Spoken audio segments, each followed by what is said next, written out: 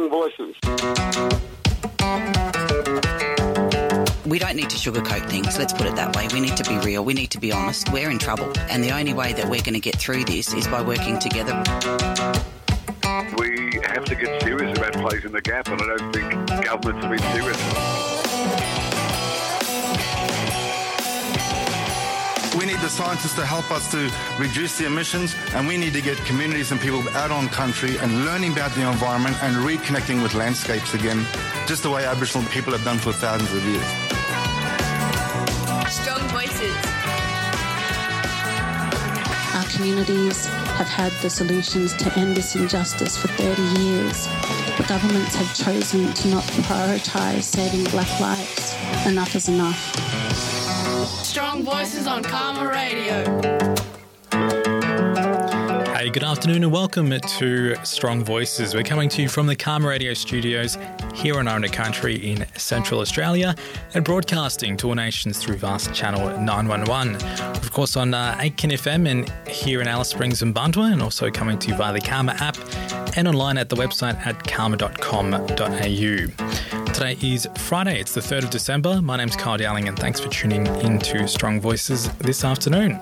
Coming up on the program today, as part of a worldwide movement to honour domestic violence victims, the Northern Territory's first purple bench has been installed at the Alice Springs campus of Charles Darwin University. Also, Children's Ground has launched a series of Arrernte language picture books, which we'll be hearing about a little bit later in the show. Also, Karma journalist Philippe Perez will be joining us near the tail end of the program to wrap up some of the news from throughout the week. But first, the Central Land Council, or CLC, have welcomed the passing of amendments to the Anti-Aboriginal Land Rights Act, saying it will allow Aboriginal-led decisions about the Aboriginal Benefits Account, or ABA. The ABA distributes royalties generated by mining and related activity on Aboriginal land. A new Northern Territory Aboriginal Investment Corporation are making decisions about grants and investments, so we'll be hearing a bit more about that from Arrernte man and CEO of the CLC, Les Turner, who spoke to Karma's Philippe Perez. Werda, welcome to Karma, Les. Thank you for coming in. Thank you very much for inviting me. The Land Council say that this change to the Act will see a big step towards greater Aboriginal control over the Aboriginal Benefits Account. How much control will Aboriginal people see? In terms of the legislation that was passed yesterday by the Australian government, Aboriginal people in the Northern Territory have been lobbying to have the Aboriginal Benefit Account and this new investment account to come under Aboriginal control, and that's been happening, for over 30, 40 years, but picked up momentum in about 2015 when a joint meeting at Kalkaringi between the Northern Land Council and the Central Land Council talked to the Minister and also put together a policy document in terms of how that could happen and some principles. And in terms of the passing of the legislation by the Australian government, it puts the control of the Aboriginal Benefit Account back into Aboriginal people's control, and that's a benefit for Aboriginal people in the Northern Territory. For those who may not know, can you maybe give as simple as an explanation possible as to what the Aboriginal Benefits Account is? The Aboriginal Benefit Account in this new legislation that was passed, the Aboriginal Land Rights Northern Territory Amendment Economic Empowerment Bill 21, means that the first time there'll be an Aboriginal controlled body and decisions will be made by the ABA in Northern Territory, and it distributes the equivalence of royalties generated by mining on Aboriginal land across the Northern Territory. And the account will initially be set up, and it'll be a whole new entity where it'll employ its own CEO. It will have its own board. Land councils, the 4 land councils in the Northern Territory will have 2 members each. There'll be 2 independents appointed by land councils, and there'll be 2 independents appointed by the government. And they will set up the the new body, and it'll be in terms of a investment fund or endowment fund where investments will be looked at, similar to probably the New South Wales Aboriginal Land Council, that it's got its own endowment fund, and in terms of its investments, Aboriginal people in New South Wales have been operating that for, the last 30 years as well. And in terms of its investments, the similar one that will be set up in the Northern Territory, we hope, would be similar to investments that could be done, which make the fund grow and also benefit Aboriginal people in the Northern Territory. I will put to you some criticisms of some of these new amendments that were put in the bill. I noticed that some MPs were saying that they hoped that money that was transferred to the investment corporation from the Aboriginal Benefits Account is not misused, and there's that a reasoning that there should also be more allocation of money to communities more generally, as opposed to seeing what kind of investments like mining or things like that can be used on land. What would you say to that kind of criticism? I think the criticism is a bit unfounded. I think in terms of the investment fund, initially there'll be 500 million put into the account for the entity to manage. Further to that, there's an extra 60 million per year for the next 3 years in terms of meeting the social and economic stuff, in terms of the current ABA grants. And Aboriginal people are accountable in terms of that, and the new entity will have all the policies and procedures developed in terms of ensuring, accountability, transparency around those new arrangements. There's also been some criticism that this new process will give a much more faster pathway to mining to be held on people's lands, on traditional owners' lands. Now, as much as I do that there is certainly a lot of discussion in regards to the Beetaloo Basin, about fracking gas projects there. Do you think that this will give a green light to mining companies and other resources industries, that it will be a much more easier process for them to access land?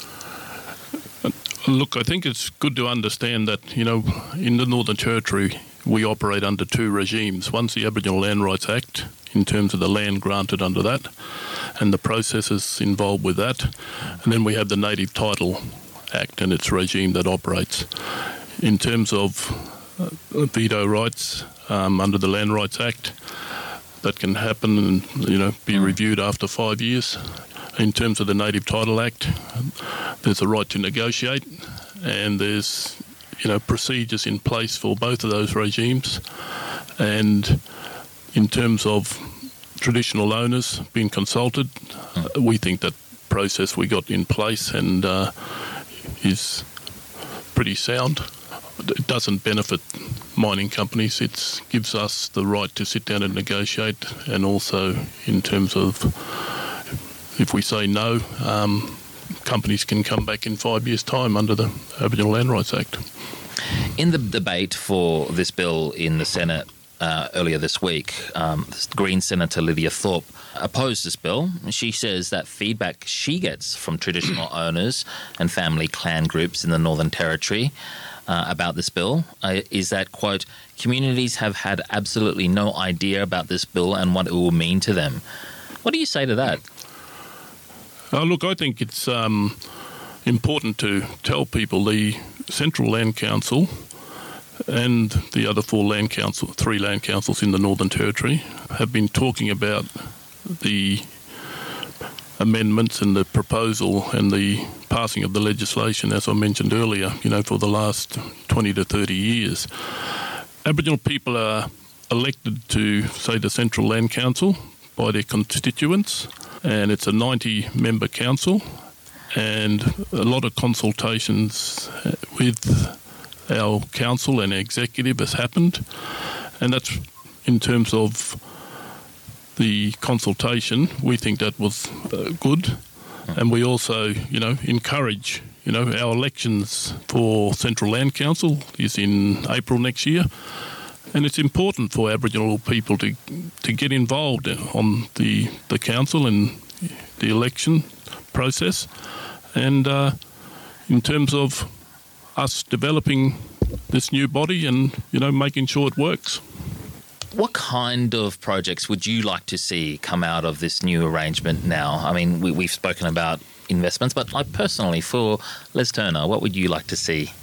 I think it's a bit of a watershed in terms of the new arrangements, and it's Aboriginal people making decisions on applications that came from Aboriginal people. And in terms of investments, the way, the structure, there'll probably be, the board, but there's also probably should be, in terms of the structure, not trying to have any preconceived ideas, but an investment committee, and in terms of advice to the board in terms of its investments and where that should be. And it's probably important aspect that, is in terms of accountability and transparency and making sure there's growth within that fund. And it's probably, I go back to the New South Wales Aboriginal Land Council and Aboriginal people in control of that fund, and the growth of that fund has been that substantial, and over the years the fund has outgrown the Treasury Corp, New South Wales, each year. And, in terms of us setting up this new entity, the whole purpose will be to grow the fund. And I think we'll put in the appropriate, frameworks and policies and procedures to ensure that. Mr. Turner, on to another topic. You would have seen that laws that would have meant IDs would have to be presented at the ballot box have now been scrapped by the Morrison government. You at the CLC as well as the Northern Land Council were very vocally against this legislation and had said that there wasn't enough consultation in regards to it. What's your reaction to this latest development? Well, I'm glad the Australian Parliament has got rid of that proposed legislation, because it was not helpful in terms of Aboriginal people, in terms of our voting, and it was calling into question, I think that legislation might have been a bit racially based, could have been aimed at, the Cedar Lingiari in terms of, given we have a big Aboriginal population. And, our arguments, we spoke out on it in terms of the bill and its inadequacies, and I think the outcome is good for all Aboriginal Territorians. I do want to just lastly bring to you a point that was made by Senator Jackie Lambie when she was saying that she was not going to support this bill. She said, quote, that laws may have had a bigger impact on the Indigenous community than everyone else, but that didn't make the law racist. All the law was proposing to do was to ask for identification, and that it wasn't racist to ask for identification. She kind of also pointed out an example of if you needed to, give out your identification at the airport. What do you make of that suggestion from Senator Lambie? Well, I think the question's got to be about the integrity of our electoral system. And, I don't think there's been any fraud or major fraud across this country, and I think we got one of the best, electoral systems in the world. You'd have to say that enrolment and participation in federal and territory elections are not good. What would you want to see implemented to try and get more people out to vote from remote communities or the Aboriginal community in the territory? Yeah, I think, previously the Australian Electoral Commission used to have a whole unit that looked after, engagement and enrolment of Aboriginal people on the electoral roll. But, as I understand it at the moment, there's approximately 16,000 Aboriginal people who are eligible to vote in the Northern Territory but are not on the roll. And there were some amendments previously that allowed the increase or the eligibility and the enrolment, which was a good initiative to grow the electoral roll in terms of Aboriginal people's participation. I would also note that the Electoral Commission has just been in receipt of some funding from the Commonwealth Government to look at initiatives to encourage Aboriginal participation in the electoral process, and we'd be, grateful and hopeful that, that money could be rolled out here in the Northern Territory to assist us in terms of getting more Aboriginal people on the electoral roll. And part of the problem previously is that, in terms of the electoral roll and having people on there had no postal address or the community store. There's no streets or, in terms of having that information. And I think, with the recent announcement to get rid of that bill, I think it's been good for Aboriginal Northern Territory people. I just encourage, if you're not enrolled and you're eligible, get on the roll and make your vote count. Have your say. It's important you get on the roll and you vote. Mr. Turner, thank you very much for talking to us here at Karma Radio. No worries. No worries. Look forward to speaking to you. That was the Central Land Council CEO, Les Turner, speaking with Karma's Philippe Perez. We're going to head to a quick break here on Strong Voices, and we'll be right back shortly. You're listening to Strong Voices on Karma Radio. The Alice Springs campus of Charles Darwin University has installed the Northern Territory's first purple bench, continuing a worldwide movement to honour domestic violence victims. The bench is part of a movement that began in Canada in 2015 and was made locally. It has a plaque installed on it with information on where to get support if they or someone they know is affected by family violence. Karma's Philippe Perez spoke with Community Services lecturer in the College of Health and Human Services at Charles Darwin University, Wendy Lever-Henderson. Wendy Lever-Henderson, thank you very much for talking to us here at Karma. Thank you for having me.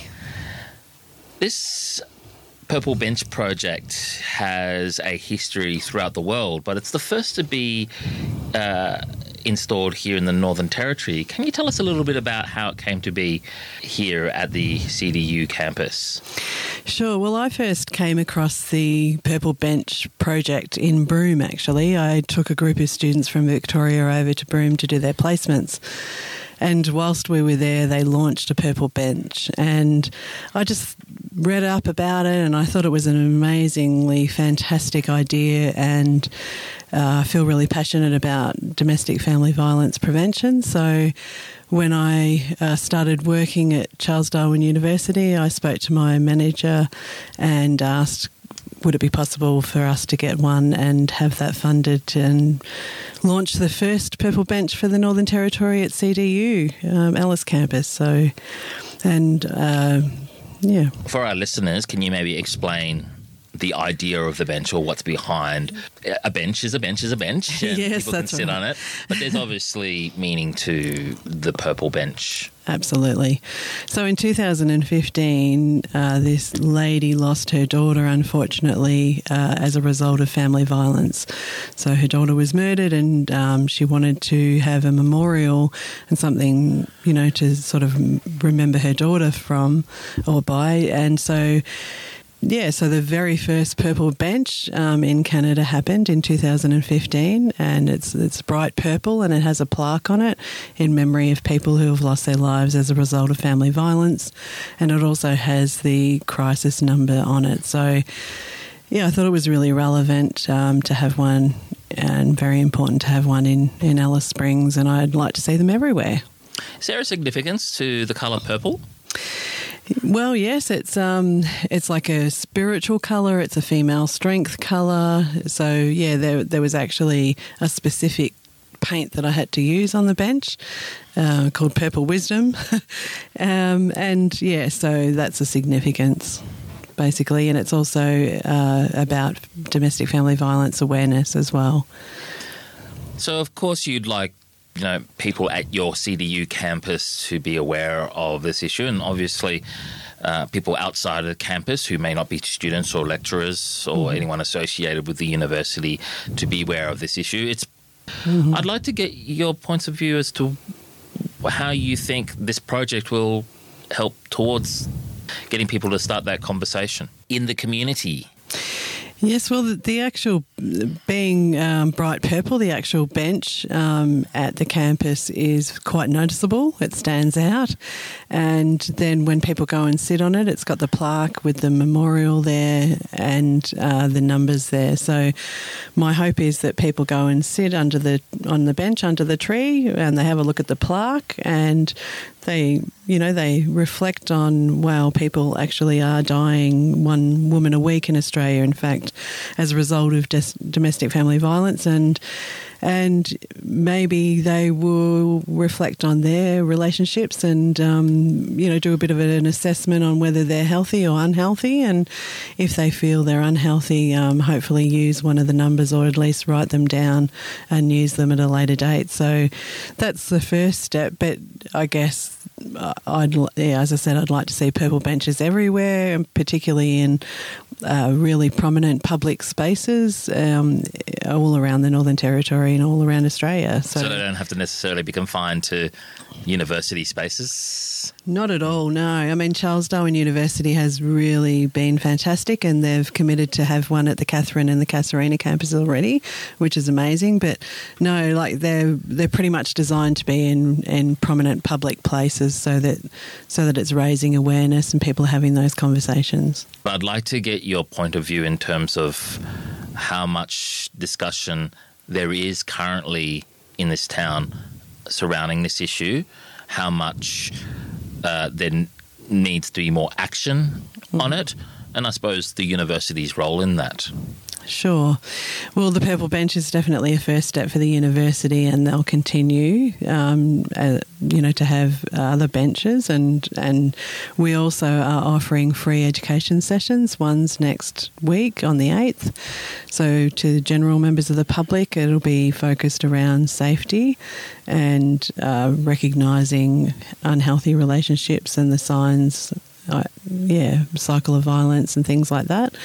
So, and with the other benches that will happen at CDU in Katherine and Casuarina, they'll be actually made by apprentices, and I'm going to do education sessions with the young, predominantly male apprentices, because it's everybody's responsibility, and it can happen in any culture, in any class of people, in any socioeconomic, any type of relationship, same-sex relationships, all sorts of relationships that can happen.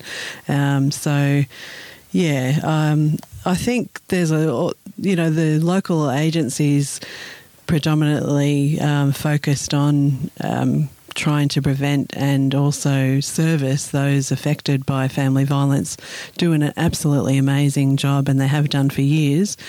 They're probably always under-resourced, so we need more funding to do early intervention and prevention, obviously. And so they could always do with that extra funding for sure. In terms of how much conversation and discussion's happening, everybody in those organisations and general community services as well are always flying the flag, to try and raise awareness of the issue. There was the Reclaim the Night event last Friday night, and on the 25th of November was the day one. It was the International Day of Elimination of Family Violence, and that was the first day of 16 days of activism against family violence. So these 16 days up until the 10th of December, I hope that it's a hot topic and everybody's conversing about it, and in that more awareness is raised as a result. So, yeah. Your role at the university is a community services lecturer in the College of Health and Human Sciences. I would assume that a lot of this dialogue and community awareness of domestic violence is infused in your work as a lecturer as well. Is it? Absolutely. How much does it infuse your work? Yeah, look, in preparing people to work in community services, we have to prepare them to come across family violence, because it's a reality that they will. So I embed it wherever I can, absolutely, 100%.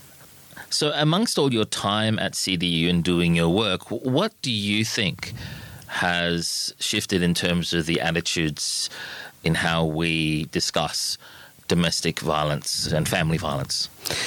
Well, I think Rosie Betty did a fantastic, she's done a lot of work in campaigning to raise awareness of family violence, and in 2015 was awarded the Australian Award for her work in that area.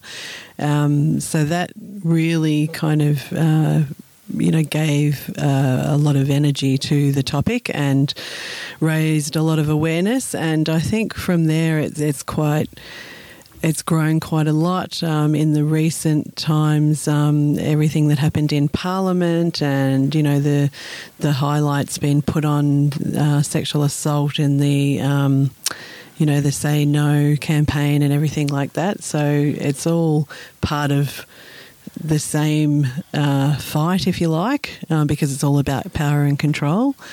And so I think things are moving in the right direction 100%. It's just a slow rolling wheel. At a local level, do you think things are going well as well?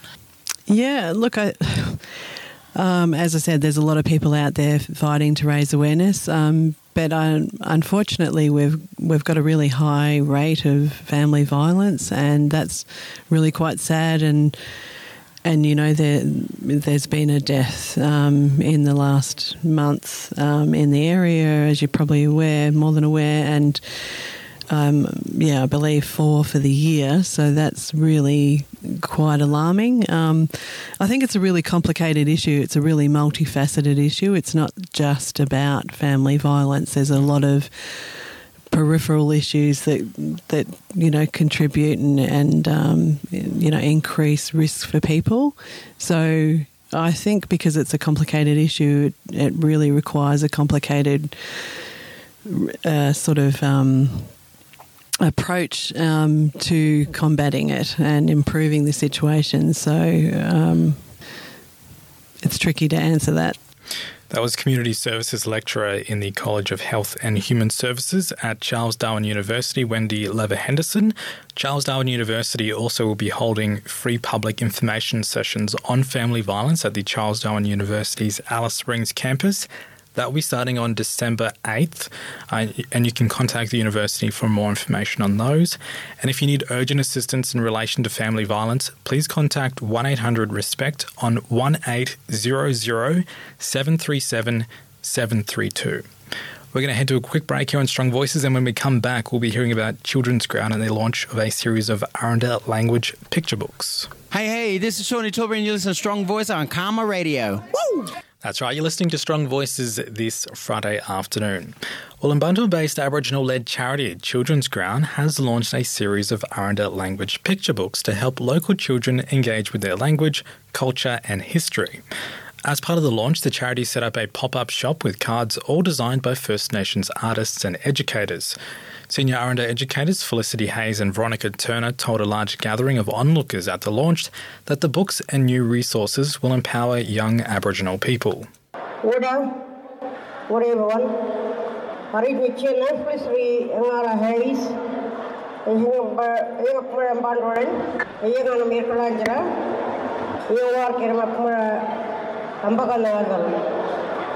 my name is Felicity Hayes.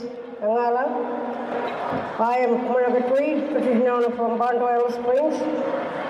My home is near Kalanja, Whitegate Town Camp, and I work as a senior Arrernte educator at Mbakana. I would like to acknowledge my own people, the Arrernte Nation of Bantu Alice Springs.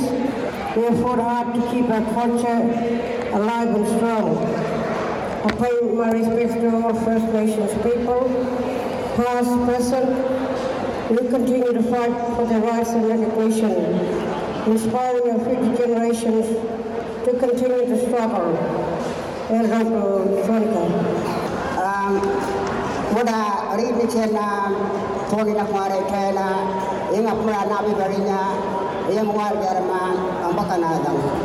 As a senior Arrernte educator, today we are going to tell you about Northern Lamboya, which means by us, for us, as we launch our third series of books in language.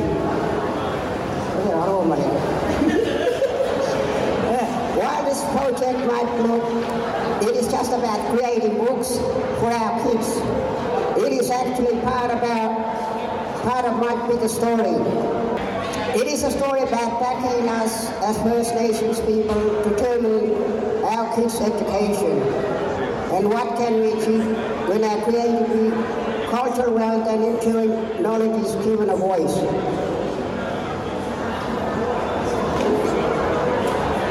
Many of us working at Aboriginal-led have worked in children's education for over 30 years and are passionate about our children's education and well-being. We have been a centre of generation-long struggle for Arrernte-led education. Through Aboriginal, we have a chance to work outside the mainstream system, which means we get to make the decisions about our kids' learning and well-being. When our kids are learning from the elders and families about their culture and language, relationship, kinship, they also learn who they are and where they come from.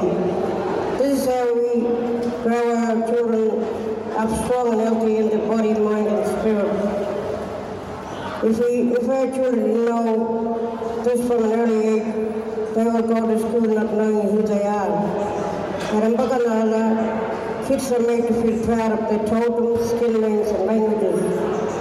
All of these are vital to the growth and survival of our children. This has been the basis for our book program.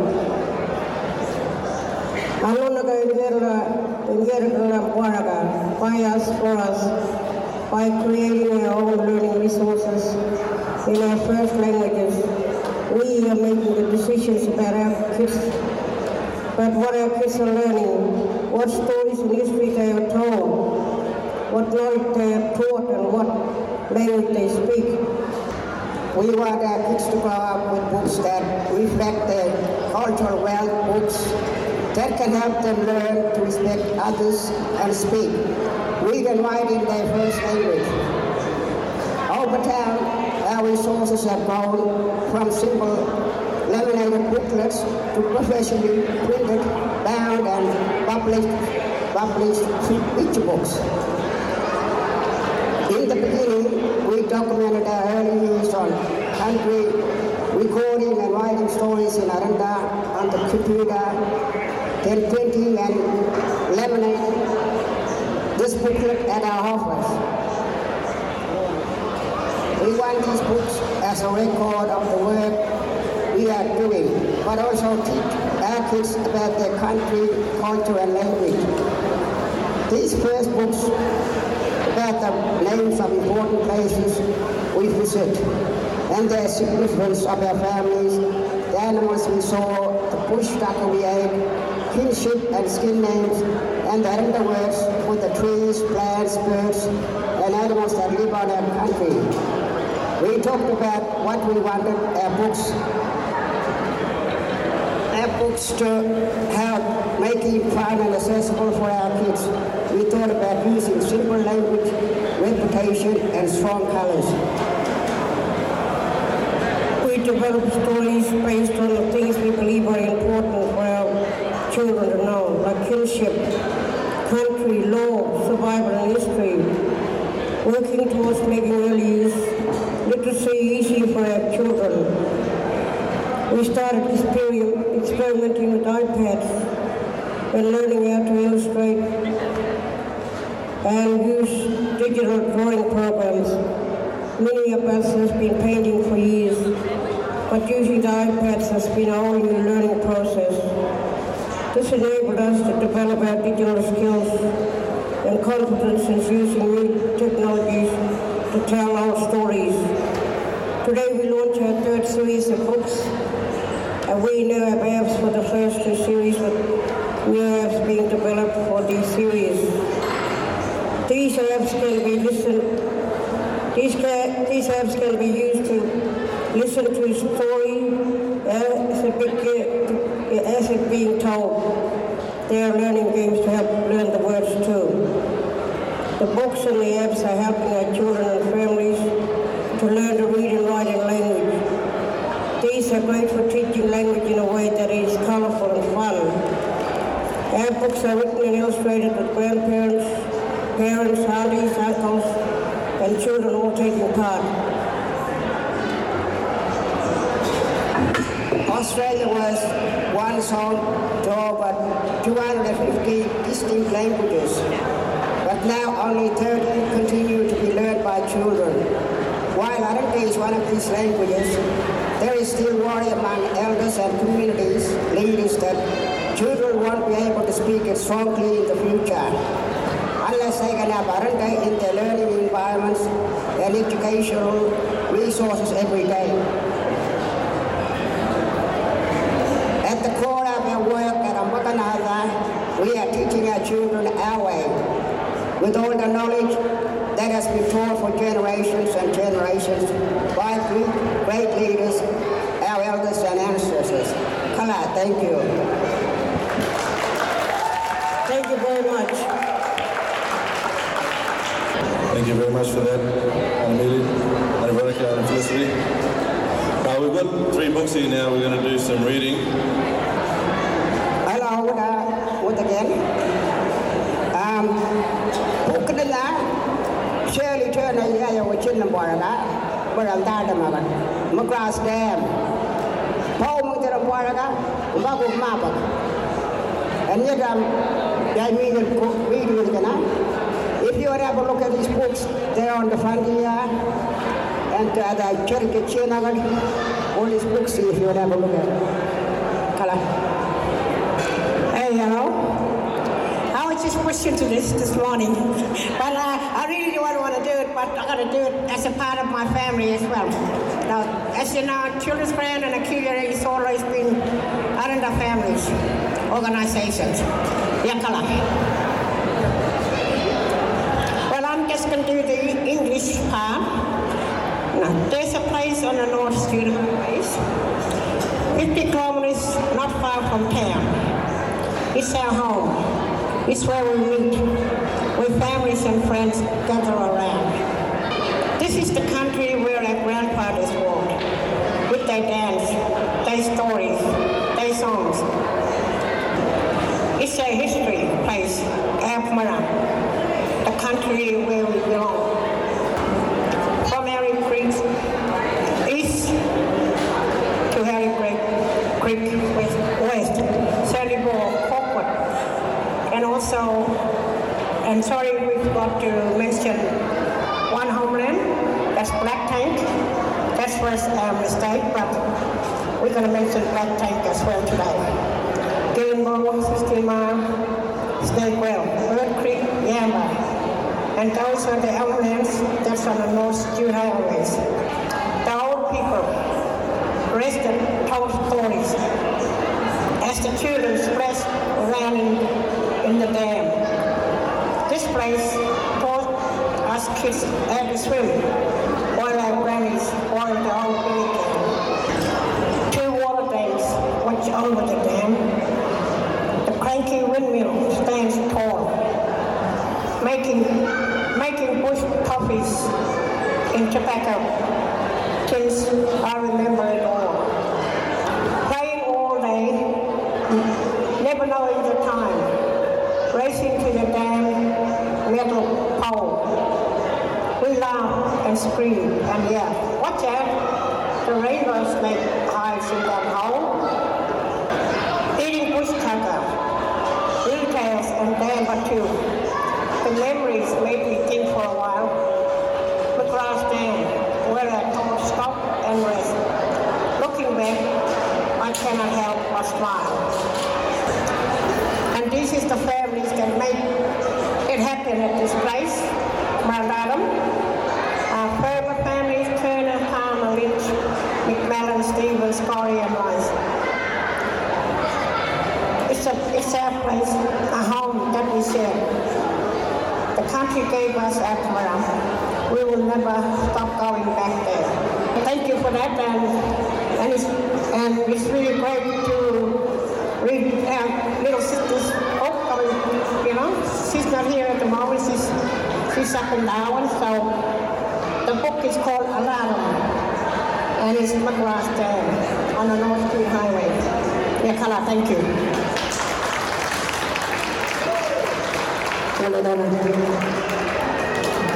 That was senior Arrernte educators Felicity Hayes and Veronica Turner speaking at this week's launch of Arrernte language picture books by Children's Ground. We're going to head to a quick break here on Strong Voices, and when we come back, we'll be hearing from Karma's Philippe Prez with a bit of a news update from this week. You're listening to Strong Voices. A strong voice is an Aboriginal voice. Hey, good afternoon. You're listening to Strong Voices. It's around 7 minutes to 3 o'clock here in Alice Springs, and I'm now joined by Karma's Philippe Perez for the news wrap from the week. Good afternoon, Philippe. Weta, thanks for having me, Kyle.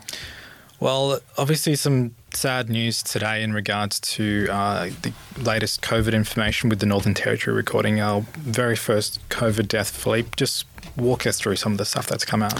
Yeah, very sad news today. An Aboriginal woman in her 70s who was from the Binjari community has passed away from COVID-19 in the Royal Darwin Hospital.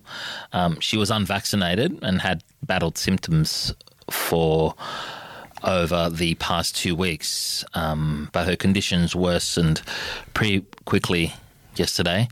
And as you say, it's the first death from the virus in the Northern Territory pretty much since the beginning of the pandemic. It's basically come to pass as to what could happen if you get infected by COVID-19. And I suppose it's a day of reality, as the Chief Minister said in his press conference this morning. He said, quote, "We have always known the threat of COVID and we've seen the tragedy of it occur interstate and overseas, but it's now arrived." And he also kind of forewarned that there will be more deaths in upcoming weeks and months. It is probably a turning point in terms of us now having to live with COVID. But I suppose in a way, considering that the Northern Territory has been sheltered so much from the virus, we haven't seen that effect come into our communities until today.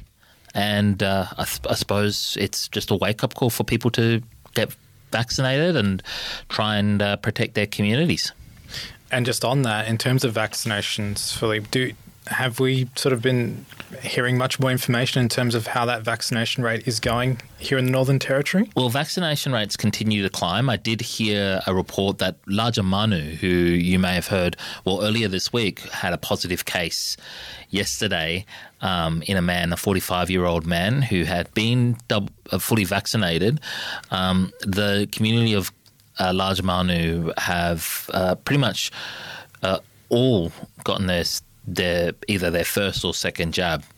And I heard the chief executive of the board of the Catherine East Health Clinic, whose name escapes me unfortunately, say that there is a big difference now between the first and second dose rates of people who live in Larger Manu. It's 90% first dose now, but 40% double vaxxed. But in the last week or so, or last couple of weeks, there's been an absolute exponential rise of people wanting to get at least one jab, whether it is their first or second, and that's reflected in those data sets. So that second rate of the fully vaxxed percentage rate will probably be expected to jump up in upcoming weeks. So it is having a deep effect in communities, and there was also reports that vaccination rates were way up in remote communities throughout the Northern Territory because of this outbreak. And considering it's now in the communities, we are seeing people taking action. If I remember the federal data earlier this week, the Barkly had gone past the 40% mark for fully vaxxed population, which is something it was kind of struggling to get to, but now it's gone past and it's kind of quickening itself up to higher rates. And of course, talking about, of course, the new variant that we've been seeing across the country, have we heard much more in terms of news about that? Well, in New South Wales, I believe there's been 9 Omicron variants that have been confirmed in the community. And as far as I'm aware, that state is only got that variant. There were some concerns that it could easily be spread to Victoria, but I did read a report this morning saying that that's not been confirmed yet, or there's been no cases of Omicron. So from what I understand, the majority of those Omicron cases are in quarantine, and I believe 1 or 2 actually were spread within the community. So there is a bit of anxiousness about it all. I suppose there's been I won't go through all the restrictions, but we've seen certain states kind of put slightly harder restrictions on other states where Omicron has been put in place, and the country as a federal state has actually hardened its border with many countries in the southern African continent to kind of stem that flow of that particular variant. But in saying that, the signs look like that Omicron is a mild variant, and that many of the symptoms aren't as bad as what it could be feared. I suppose a lot of people, I heard an interesting comment also earlier today saying, well, the country is nearly at 90% full vaccination rates as well. So I suppose we are getting to that tipping point of like having to know that we are living with COVID as a whole society, regardless of where you live, remotely or in town, and just basically dealing with it and getting back to a normal life. And just finally, quickly as well, Philippe, of course as well, there was concerns about the variant in terms of booster shots for people as well. And I understand there's been some stuff as well in terms of, it's looking like we're getting closer in terms of the vaccines being approved for younger children as well, yeah? Yeah, and that's something that Michael Gunner actually referenced in his press conference this morning, that in January, which is probably, I think, early January, they're going to find approval for Pfizer to give to people from 5 to 11 up. And that, particularly for the Northern Territory, is very important because Michael Gunner has made it a thing that he wants to ensure that people from 5 up, 80% fully dosed, is a mark that he wants to actually open up our borders in the Northern Territory. Booster shots are being available now in the Territory as well, and across Australia. I'm getting my one next week, I believe. So people in the Northern Territory, if they got their COVID shot quite early on, people probably in the Northern Territory should look into getting their COVID shot fairly soon. Well, definitely then, for people out there, make sure you, give your health services a call if it's time to go and get your 3rd dose. One quick thing I just want to also mention, that South Australia has seen just a growing COVID cluster as well. None of these cases are Omicron, but it should be noted that the Northern Territory has put some restrictions on people coming in from South Australia as well, and I believe it's 7 days of quarantine if you are coming in anywhere from Australia. So, friends from remote regions in South Australia or the APY lands should be aware that if you're intending to come to the Northern Territory, you may be required to undertake either home or hotel quarantine. Well, on that note, Philippe, thank you so much for joining us here on Strong Voices. No worries, Carl. Thank you very much.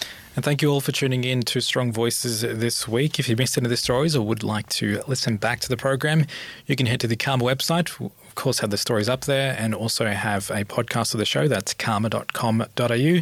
Thanks once again, and have a great weekend.